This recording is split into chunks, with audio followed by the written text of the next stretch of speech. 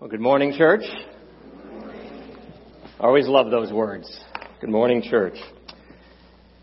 Just so you know, if you're a first time or you haven't been here very often, I know there's lots of babies out there, so we do have a nursery. If you want to bring your baby to the nursery, your baby can stay with you too here, that's fine.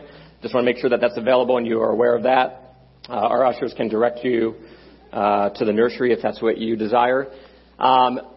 It's good to be up here this morning. Let me just start by saying, I know Joey had mentioned we find ourselves in kind of a perilous time with lots of things going on in our nation and in our world, with multiple hurricanes and earthquakes and fires. You realize we have over 80 different fires here on the West Coast, most of them up in Oregon and Montana. Just a lot going on. And so before we start this morning, I just want to take a time and let's just pray for some of these folks. Many of them right now, I know, especially for Hurricane Irma, are right in the middle of that storm. And so I think it would be good for us as a body of believers just to take a moment and seek our God and ask Him to be merciful on them in this tough situation. God, we come before you this morning, God, aware of the many things that are going on across our nation, across this world with earthquakes and hurricanes, many of them larger than we've seen in the past. And God, of course, the multiple fires here just locally. And God, we know that many lives are going to be affected if they haven't been already. And many of us maybe even have friends or family that are near some of these areas. And so, God, we just come before you. We ask because you are the great provider. You are also the creator and the designer of all of nature and everything that we see and everything that we get to experience. And so, God, we come before you this morning asking that you be merciful upon your people, asking that you just allow your people to come together. God, I think especially in times like these, the body of Christ has an incredible responsibility to help pick up the pieces and to help come alongside and to help not only through prayer but through giving and through going.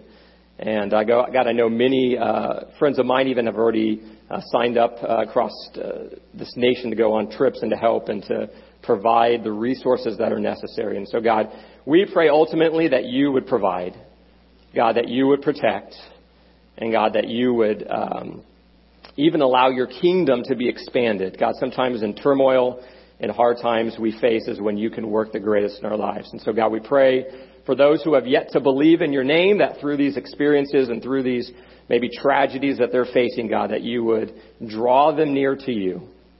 God says that while we were still sinners, Christ died for us. And so, God, you work far in advance of today. And so, God, we trust that you'll do the same here in our nation and across this world. And with all of the brothers and sisters in Christ, and even for those unbelievers, God, that this would be a neat time for you to work in their lives. God, we pray these things in your holy name. Amen. Well, I got a call yesterday late evening, and we've had the privilege, as many of you know, we're without a pastor right now, and so we're in that process of searching. But we've had some guest speakers. Ed Triner was here last week with us. He was planning to be here again this morning, and I got a call yesterday from him. He was in the ER.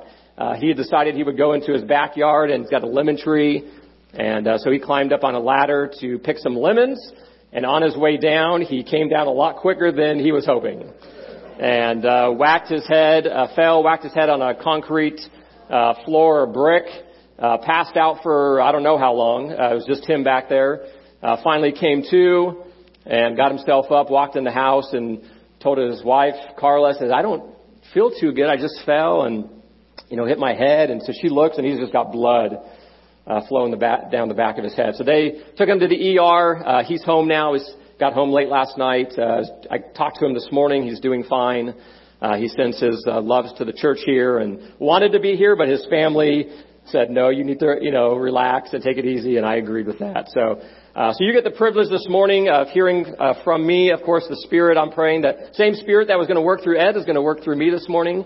And so bear with me as we do this. And we're going to find our place over to the book of Matthew. So if you'll grab your Bibles, your Bible app, head over to the book of Matthew, chapter 25. And we'll camp out at starting at verse 14. But as you're turning there to Matthew chapter 25, I'll put the verse up here on the screen, maybe. Maybe not.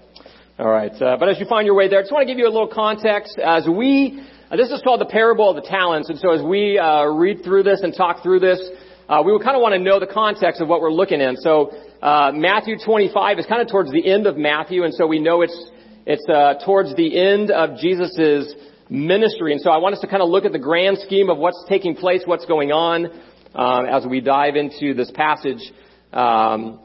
Jesus has been doing his earthly ministry now for a number of years, 2 or 3 years. And so he's kind of coming to the point where we'll see in a couple chapters, or if you were to turn to chapter 26 or 7, we see that Jesus' pending death and resurrection, his crucifixion on the cross is about to take place.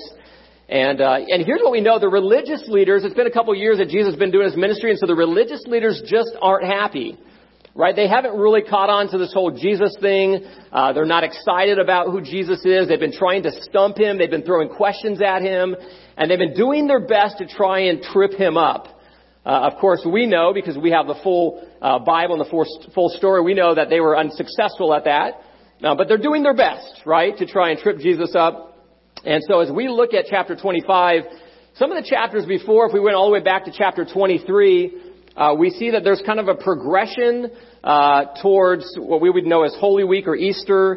We're a little ways from that here, but we know that Jesus has kind of arrived into Jerusalem, and so we're kind of in that kind of Easter season as we look at this passage.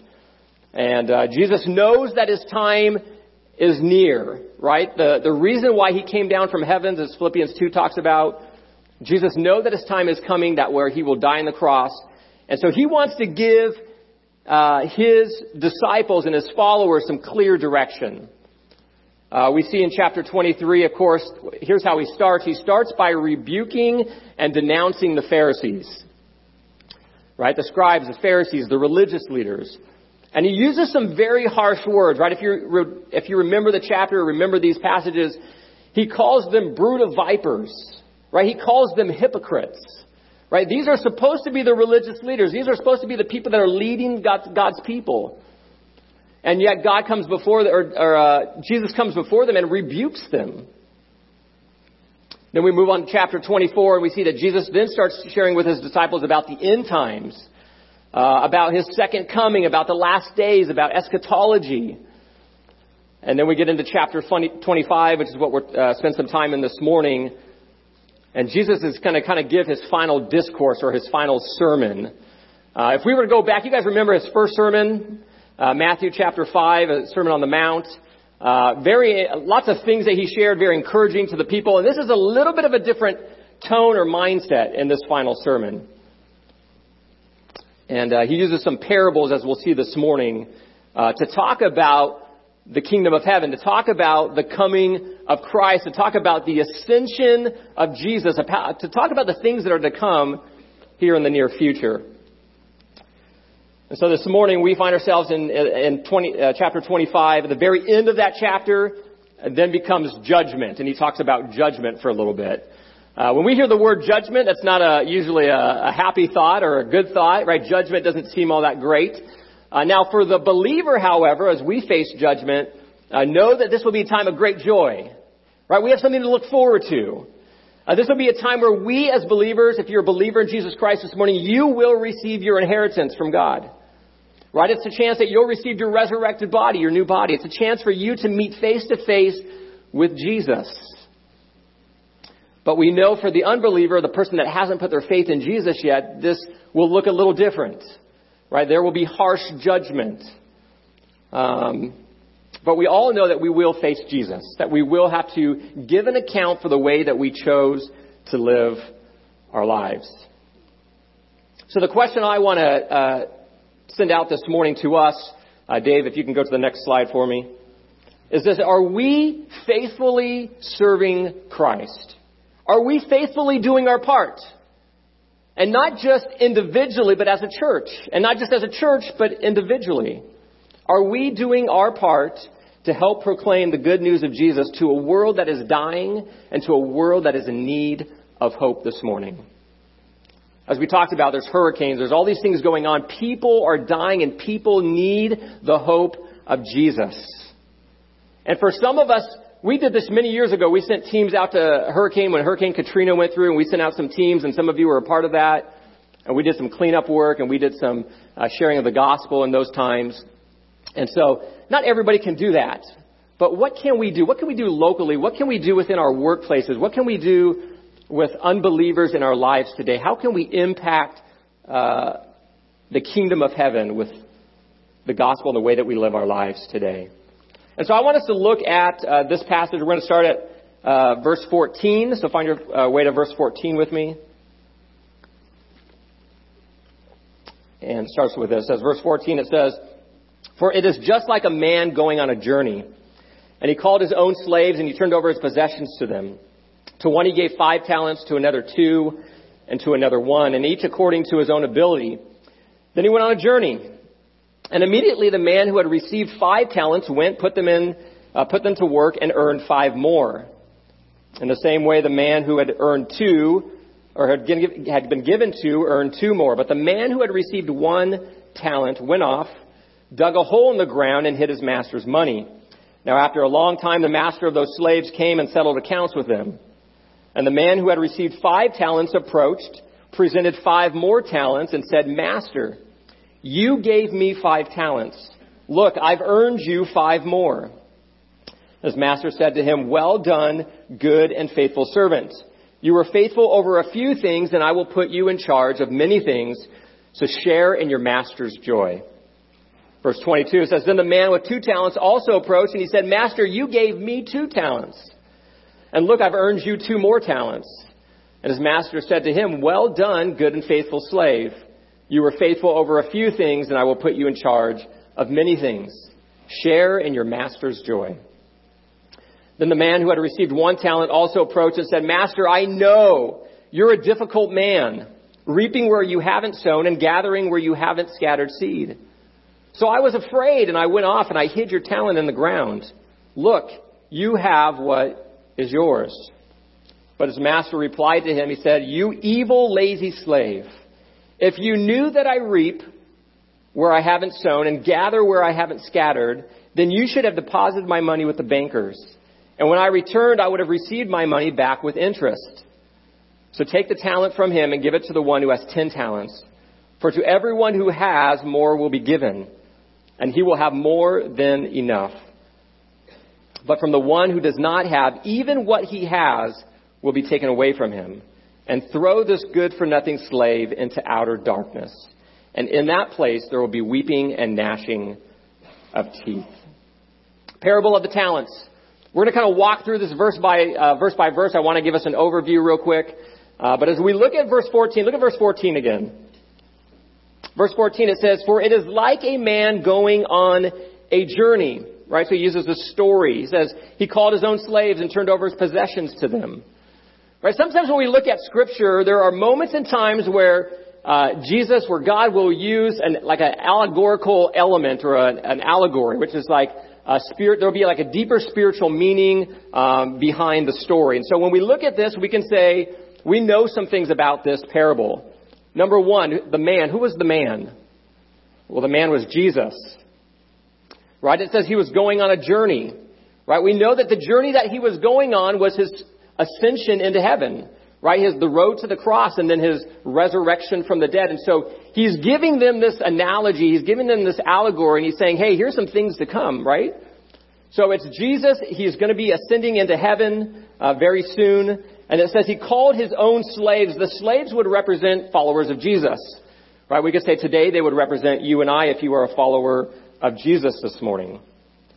And then the very end there of verse 14, it says, and he turned over his possessions to them. Right? His possessions are the things, the blessings, the abilities, anything that God pours out onto our lives are the things that God has, right? God willingly says, I have everything that you see is mine, and I'm willingly going to pour that out and give it to you. Right? And so to each of us, according to our own abilities, God has given us specific gifts and talents and abilities and things that we are to accomplish as believers in Jesus Christ, if you're a believer this morning. As Matthew is writing these words in the first century, the church is eagerly anticipating right, his return. Matthew, in the end of the first century, is writing this letter, this book of Matthew, this gospel. And even just this little bit of time has passed, and they are already expecting the return and the second coming of Jesus. And so as Matthew pens these words, he knows that. Right? He knows that the first century church is eagerly anticipating the return of Christ.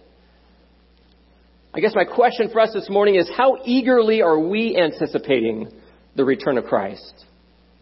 In the way that we live and the way that we choose to live our lives, are we in a point where we are excited about Christ returning? And do we realize that the return of Christ could be even tomorrow? And what are we doing with our lives to make that count?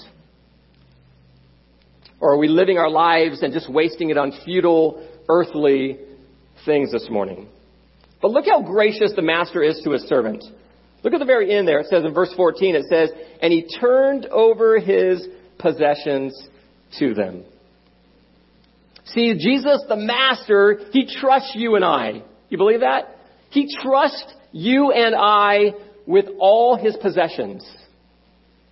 I mean, when you think about that, that's a huge load to carry.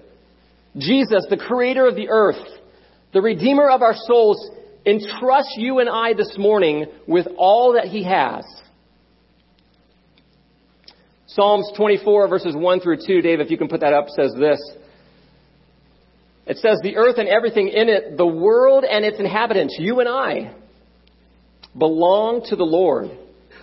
For he laid its foundations on the seas and he established it on the rivers. So my question for us this morning, how tightly are we clinging on to our possessions?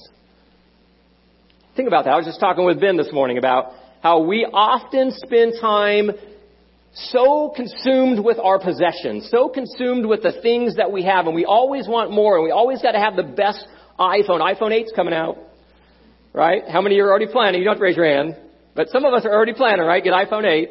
I'm still on the 4 or 5 or I don't know, 3 maybe. Right? And so we're always trying to get the next best thing, right? We're always trying to get and accumulate things. But Jesus says, hey, wait a minute. Everything you have is because I've given it to you. And don't cling so closely to those things, those earthly things, those worldly things, because those things will soon pass away. Right? That means that everything that we have is because Jesus chose to give it to us. Think about that. The air that you breathe this morning is Jesus. Right? The health that you have, whether it's good or bad, Jesus gave it to you. Right? The breath in your lungs, the car that you drive. Some of you maybe got a new car recently. God gave that to you. Maybe you have an old car. God gave that to you. Right? God gave you a house. God gave you shelter. It could look like a normal house. It could look like a tent. It could look like whatever. But God gave you shelter. Right? Some of you, God gave you kids, grandkids. Right? Where's the amen on that? Right? The relationships that you have, your spouse or with a loved one. Right? The opportunities that we have, everything. And when I say everything, I mean everything has been given to us by Jesus, by God. Right? We don't own anything. So if you're in the mindset of, hey, I own a house, I own a car. No, you don't. Right? Sometimes our kids will say, hey, I'm going to go to my room. Well, that's not your room. Right? That's mom and dad's room. That's not even mom and dad's room. That's the Lord's room. Right? Or, hey, Dad, can I have some money? No. Okay, I'll use my own money. Well, you don't have money. Yeah, I do. Maybe Grandpa gave it to me. Oh, no. The Lord gave it to Grandpa before he could give it to you. Right? Everything we have has been given to us by the Lord. Here's the thing. This is proven fact. Each one of us here today is going to die. 100% guarantee of that. Right? And when we die, here's what's going to happen. You know the drill. Right? A bunch of people are going to get together. They're going to go to a place where they've dug a hole in the ground. Right? They're going to they'll place gently your body in the ground. Right? Then they're going to talk about you for a little bit. And then they're going to throw dirt on your face. Right? They're going to cover you up.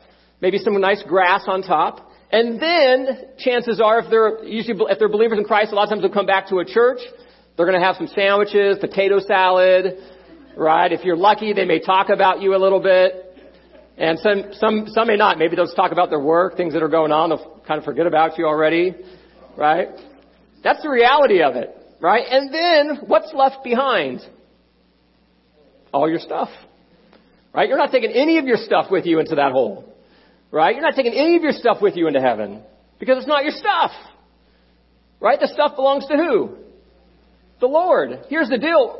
Reuben, someone else is going to use your golf clubs, and they're probably going to be better than you. Right? Someone else, I won't be better than you, but somebody else might be. I've been trying. Right? Somebody's going to wear your clothes, or they're going to throw them away, or now, this day and age, they're going to put it up on OfferUp or Let It Go and hope somebody takes it. Right? Let it go. Right? That's the reality. We are only stewards of what God's given us. Without God, we have nothing. Without God this morning, you are nothing. It's because of God that we exist this morning. Look at verse 15. It says, to one he gave 5 talents, to another 2, and to another 1, each according to his own ability. And then he went on a journey. See, when I read this passage, immediately what comes to my mind is, if my kids were to hear this passage, one of my sons is here, sitting here this morning, listening to this, their immediate response would probably be like, that's not fair. How come one got 5 and one only got 2 and one only got 1? That doesn't seem fair. Right? If you have multiple kids, you know that, right? If you have more than one kid in your family, you know if you give one something, guess what? The other one wants the same thing. Oh, don't give me less, right? Give my daughter 2 Oreos and my son says, how come I only have 1? I don't know, get a second one, right? They always want things to be fair. Right? And it's just not fair. We look at this. Hey, how come one kid only got 5 or got 5 talents? How come one kid only got 2 talents? How come one only got 1? Doesn't seem fair. Right? Sometimes I like desserts. I don't eat them all the time, but we kind of have a rule that we try to follow. We don't always follow it in our house, but we don't give our kids dessert during the week while they're at school. On the weekends, it's kind of the time to, okay, you can have a dessert on Friday night, Saturday night, maybe Sunday night. But during the week, no dessert, just dinner. But I, being the dad, I choose to have dessert whenever I want. Right? The problem is, sometimes my kids will stay up a little later than I would hope, and so they see me eating dessert during the week, right? And they're thinking, wait a minute, how come Dad gets dessert and we don't, right? That doesn't seem fair. Right? Or how come we have to eat our vegetables and Dad doesn't? Wait a minute. I think my wife put that one in here. Right? Doesn't seem fair. Sometimes we look around and we think, you know what? Life just doesn't seem fair. Right? When I look around, life just doesn't seem fair. Right? Maybe you find yourself in a spot where you say, I do my best to faithfully follow God. I do my best to trust God. I do my best to serve God. And yet it seems like all of these things are happening to me, and yet this person over here, and then we start playing the comparing game. Right? How come they're being blessed? How come they're succeeding? Here's what I love about this verse. Verse 15. I love the fact that each slave is treated as an individual. Right? Each slave is treated according to his own abilities, and those are the abilities that God gave them. Right? It's like saying this. It's like saying the one that had the most, right? He didn't want to be insulted with trivial responsibilities because he had the abilities to do great things. And so God says, hey, it doesn't seem fair that I give a slave trivial responsibilities when I set him up to do great things. Right? And on the flip side, he doesn't want to overwhelm the least able slave with an impossible task. Right? So God gives to each follower of him the abilities that he's designed for them to have. Nothing more, nothing less. So let's look at this. Verse 15, it says they give them talents, right? 5 talents, 2 talents, 1 talent. So what's a talent? Right? Well, in the Hebrew system, the talent is a measure of weight. That's kind of what we start off knowing about a talent, right? It's the heaviest measure of weight.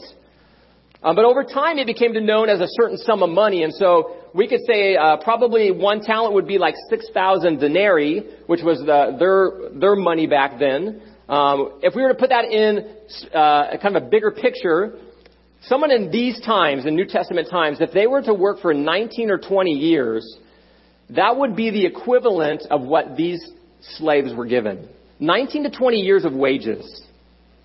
Think about that today. That would be like me saying, hey, I want 3 of you to come up here and I'm going to give one of you a couple $1 million. I'm going to give the other maybe $4 or $5 million and the other $6 or $7 million. Right? Think about the excitement for a minute. If I chose 3 of you, brought you up and pulled out money out of my pocket and said, here you go. Right? You're going to be excited, right? There should be excitement. Like, I didn't do anything to earn this. Are you sure? Is this fine? Is this even your money to give away? No, it's not. It's the Lord's, right? So it's a ton of money, right? Which means, catch this. We always think about, it's not fair. How did one get 5, one get 2, and one only get 1? Here's the reality of it. The one that got only 1 talent, that was still a huge treasure for that one servant. Right? If we were to put it in perspective, if I said to you, hey, you're only going to get $1 million. Okay. Right? That still was a ton of money when you look at the measurement of money according to this time.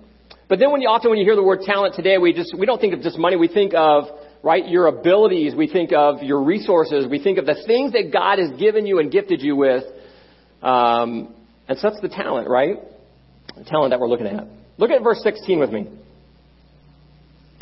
Verse 16, it says, the man who had received 5 talents went, put them to work, and earned 5 more. In the same way, the man with 2 earned 2 more.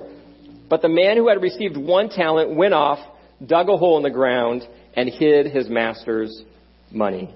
Again, think about this. The 5-talent slave and the 2-talent slave are probably filled with enthusiasm and excitement, right? It's a challenge they're willing to accept. Because I trust that they know the master, right? They know how good the master is. And so they say, hey, if the master is going to give us such a large treasure, then we got to do something with it. Right? We have to do something with it. And so they didn't delay. What's the very first word in verse 16? It says immediately. Right? Immediately the man who had received 5 talents went, put them to work, earned 5 more. See, here's what we have to be careful for. Is these folks didn't delay. These two, the 2 and the 5 talent servants, they didn't delay. They got the charge from their master and they immediately went. They immediately knew what they needed to do. They immediately went ahead and did it. Right? Sometimes if we're honest with ourselves this morning, God has given each one of us, if you're a believer in Jesus this morning, has given each one of us certain abilities and gifts and talents and things that we're supposed to use for the glory of the Lord. And if we're honest, sometimes out of fear, we have delayed to use those and put those into practice. Here's the thing. Delayed obedience is still disobedience. Right? Delayed obedience is still disobedience. And these 2 slaves knew what had been given to them. So they immediately go and they immediately head out. Here's another thing I noticed about these slaves. I kind of mentioned this earlier. They don't compare themselves to each other. They don't say, well, hey, you got 5. How come I only got 2? Right? We don't see that. Right? Because here's the thing. The moment we start to compare, right? The moment we start to say, hey, look at that person. I mean, how come God's blessing them the way that He's blessing them? How come God's not blessing me like that? Right? The minute we start to play that compare game, here's what we begin to do. We begin to put God in the hot seat. Right? We begin to say to God, God, you didn't go about this correctly. God, you didn't do this the right way. You should have given to all fairly the same amount. Right? You gave me too little. Right? You gave that person too much. And we start to play this compare game. And here, if we're honest with ourselves, that compare game will never satisfy us, will never bring us joy. That compare game is a lose-lose situation. Dave, if you can flip to the next slide. Look at this. The best way to glorify God is for you and I to be the best you and I that God created you and I to be. Read that one more time. The best way to glorify God is for you and I to be the best you and I that God created you and I to be. So be who God created you to be. Use the gifts and the resources that God has given you to use. Remember, God doesn't make mistakes. Right? None of us are a mistake this morning. Right? God does not make mistakes. Never. Right? So don't get caught in Satan's trap of thinking, that person's got more than me, they're better than me. That's a trap of the evil one. Right? And then notice the contrast in verbs. So we're going to get a little bit of the English side here. But notice the verb difference between the 5 and 2 talent slave versus the 1 talent. Look at verse 16. It says, immediately the man who had received 5 talents, he did what? He went, he put them to work, or he traded them, some of your Bibles might say, and he earned 5 more. Right? He made 5 more. Versus the 1 talent slave, so in verse 17 it says, in the same way, the man who had earned 2 more, but then the man who had received 1 talent, he didn't just went or go, he went off. He dug a hole in the ground, and then he hid his master's money. Look at the verbiage that's used for the 2 and the 5 talent slaves are very much action verbs. They're very progressive. They're very moving forward verbs.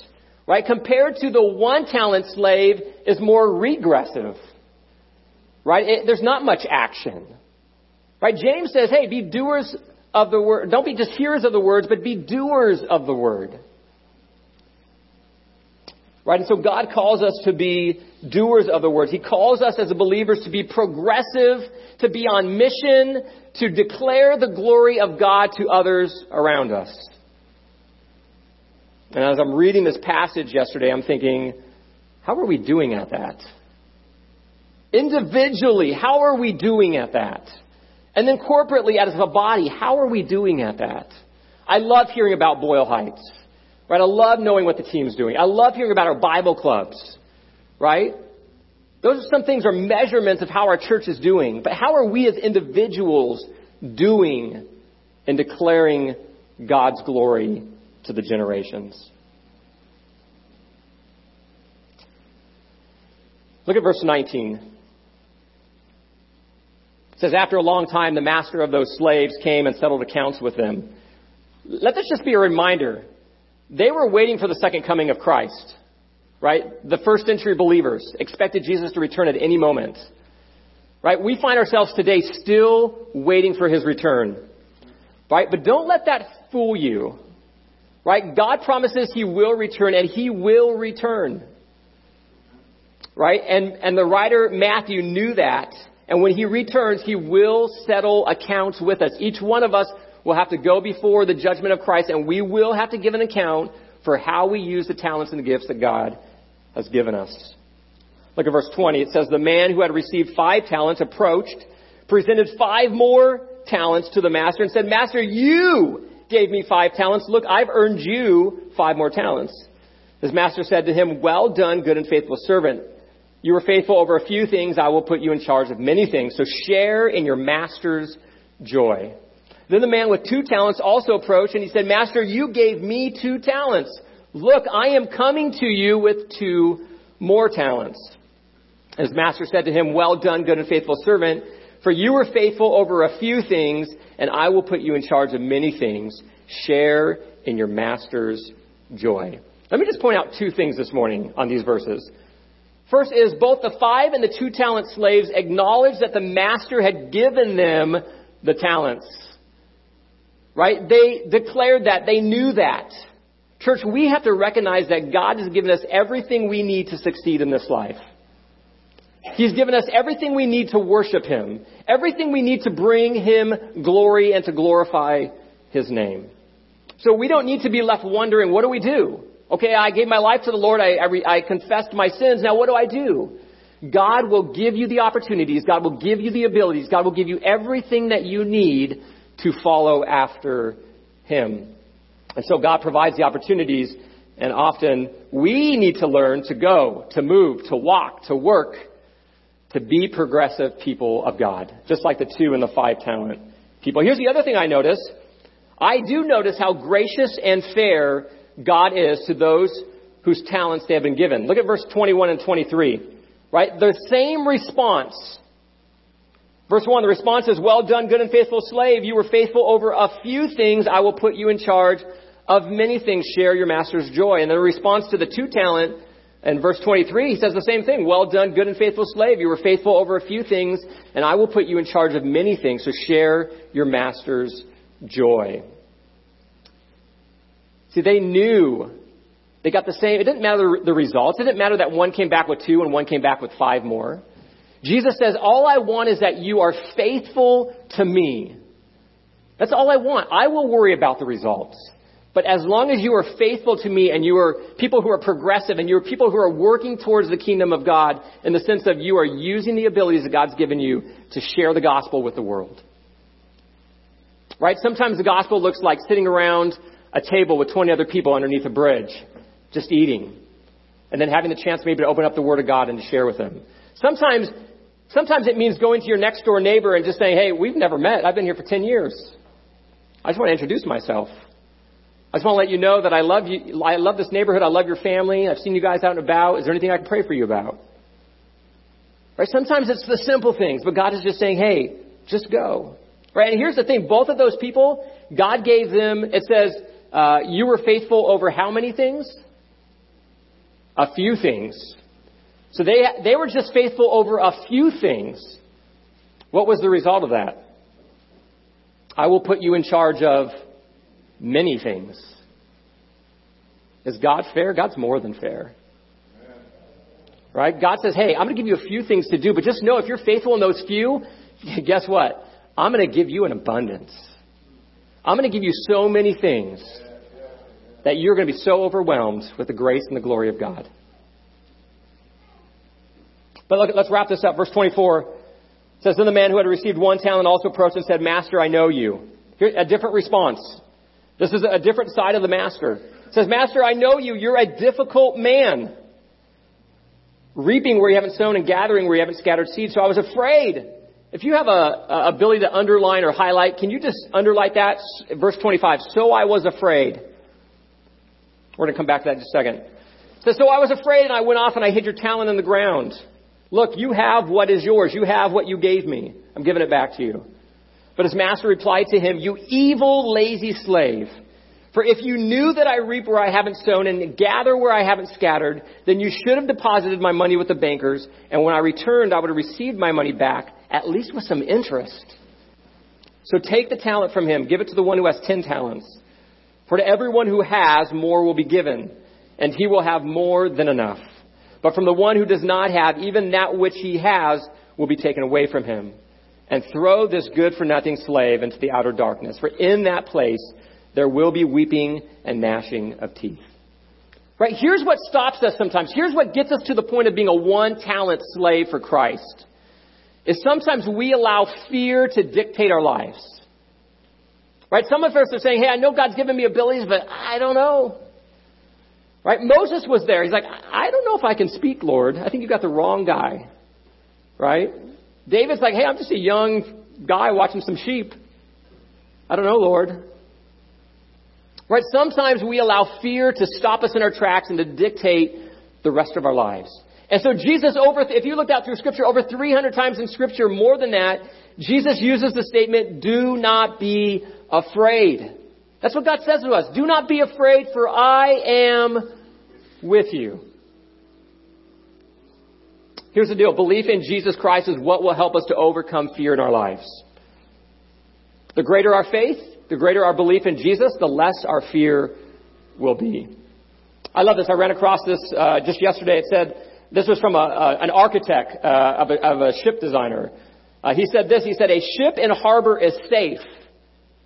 A ship in harbor is safe, but that's not what the ship was designed for. It wasn't designed for the harbors. Right? The ship was designed to be out on the ocean. In parallel, when we look at this passage, a silent Christian is safe. But that's not what Christians are for. Christians are called to go into the world and to make a difference for God. We're not called to be safe Christians. I'm not called to be a safe Christian. And if we know anything about history, we know during the time of Pearl Harbor, those ships were safe in the harbor. But they weren't safe, were they? Right? Sometimes we think we could be safe just sitting here and just coming to church and just doing our thing. But the reality of it is the evil one is walking around looking and saying, hey, who's safe? Who's safe? Who can I get? Where's the one-talent servant? Where's the one-talent servant? Church, this morning, let me encourage you and end by saying this. The best way for you to glorify God is for you and I to be the best you and I that God created you and I to be. Matthew 5, one of his first sermons, 14 through 15, he says this. He says, you are the light of the world. A city situated on a hill cannot be hidden. No one lights a lamp or puts it under a basket, but rather on a lampstand, and it gets light for all who are in the house. Who are you this morning? Are you a one-talent servant? I hope not. But if you are, what are you doing about it? How are you getting to that next step and saying, I want to be progressive for Christ. I want to be dynamic for Christ. I want to be a 2-talent, a 5-talent servant for Christ. And if you're a 2 or a 5-talent servant for Christ, keep doing it. Galatians says, never get tired of doing good. Book of Galatians. Never get tired of doing good. Keep doing it. Keep serving the Lord. Keep trusting in Him. God, thanks so much for your word. God, thanks so much for, God, looking at the parable of the talents, looking at these 2 different sides of the coin. God, I would fool myself this morning if I was to think that in this congregation there aren't any 1-talent slaves. God, I think even amongst a group this size and in a place like this, God, we know that there are people who have never utilized the talents that you've given us. And God, really that represents, I think for some people it represents that they're not even saved. God, there's no fruit coming from their lives. God, you've given them incredible things. You've given them an incredible opportunity, but yet they have not even taken that. They just took it and put it in a hole, buried it, and just left it there knowing that they were afraid. I think this one servant was afraid that if I screw this up, if I risk this and it turns out bad, there's going to be a harsh punishment from the master. But God, the reality is if we never choose you, if we never confess our sins to you, if we never come before your holy throne and say, God, I'm a sinner. The Bible says that there's no one righteous, no, not one. God, I'm a sinner and I have sinned against a holy God. And God, I need to repent of my sins. And so if there is anybody here this morning that is in that place in their life where they said, hey, maybe I've been coming to church or maybe I've heard the word of God before, but I've never repented of my sins. Would you not leave this morning? Because we don't know when Christ is coming back. It could be later today. It could be while I'm still speaking. And so would you do that today? In the quietness of your hearts, would you just say, God, I believe that you are God and that you are holy. And I believe that I'm a sinner. And I've sinned against a holy God. And God, I want to confess my sins to you because your word says if I confess my sins, you are faithful and just to forgive me of my sins. God, and to cleanse me from all unrighteousness. So God, would you come into my life? God, would you change my thinking? Would you change my heart? And God, help me to be a follower of you. God, help me to be a 2- and 5-talent servant. God, for the rest of us that have been living a life where we've done that already, God, help us to keep going. God, help us never to get discouraged. God, help us never to get tired of doing good. God, we will face trials. God, we will face discouragement. We will face temptations. There's no doubt about that.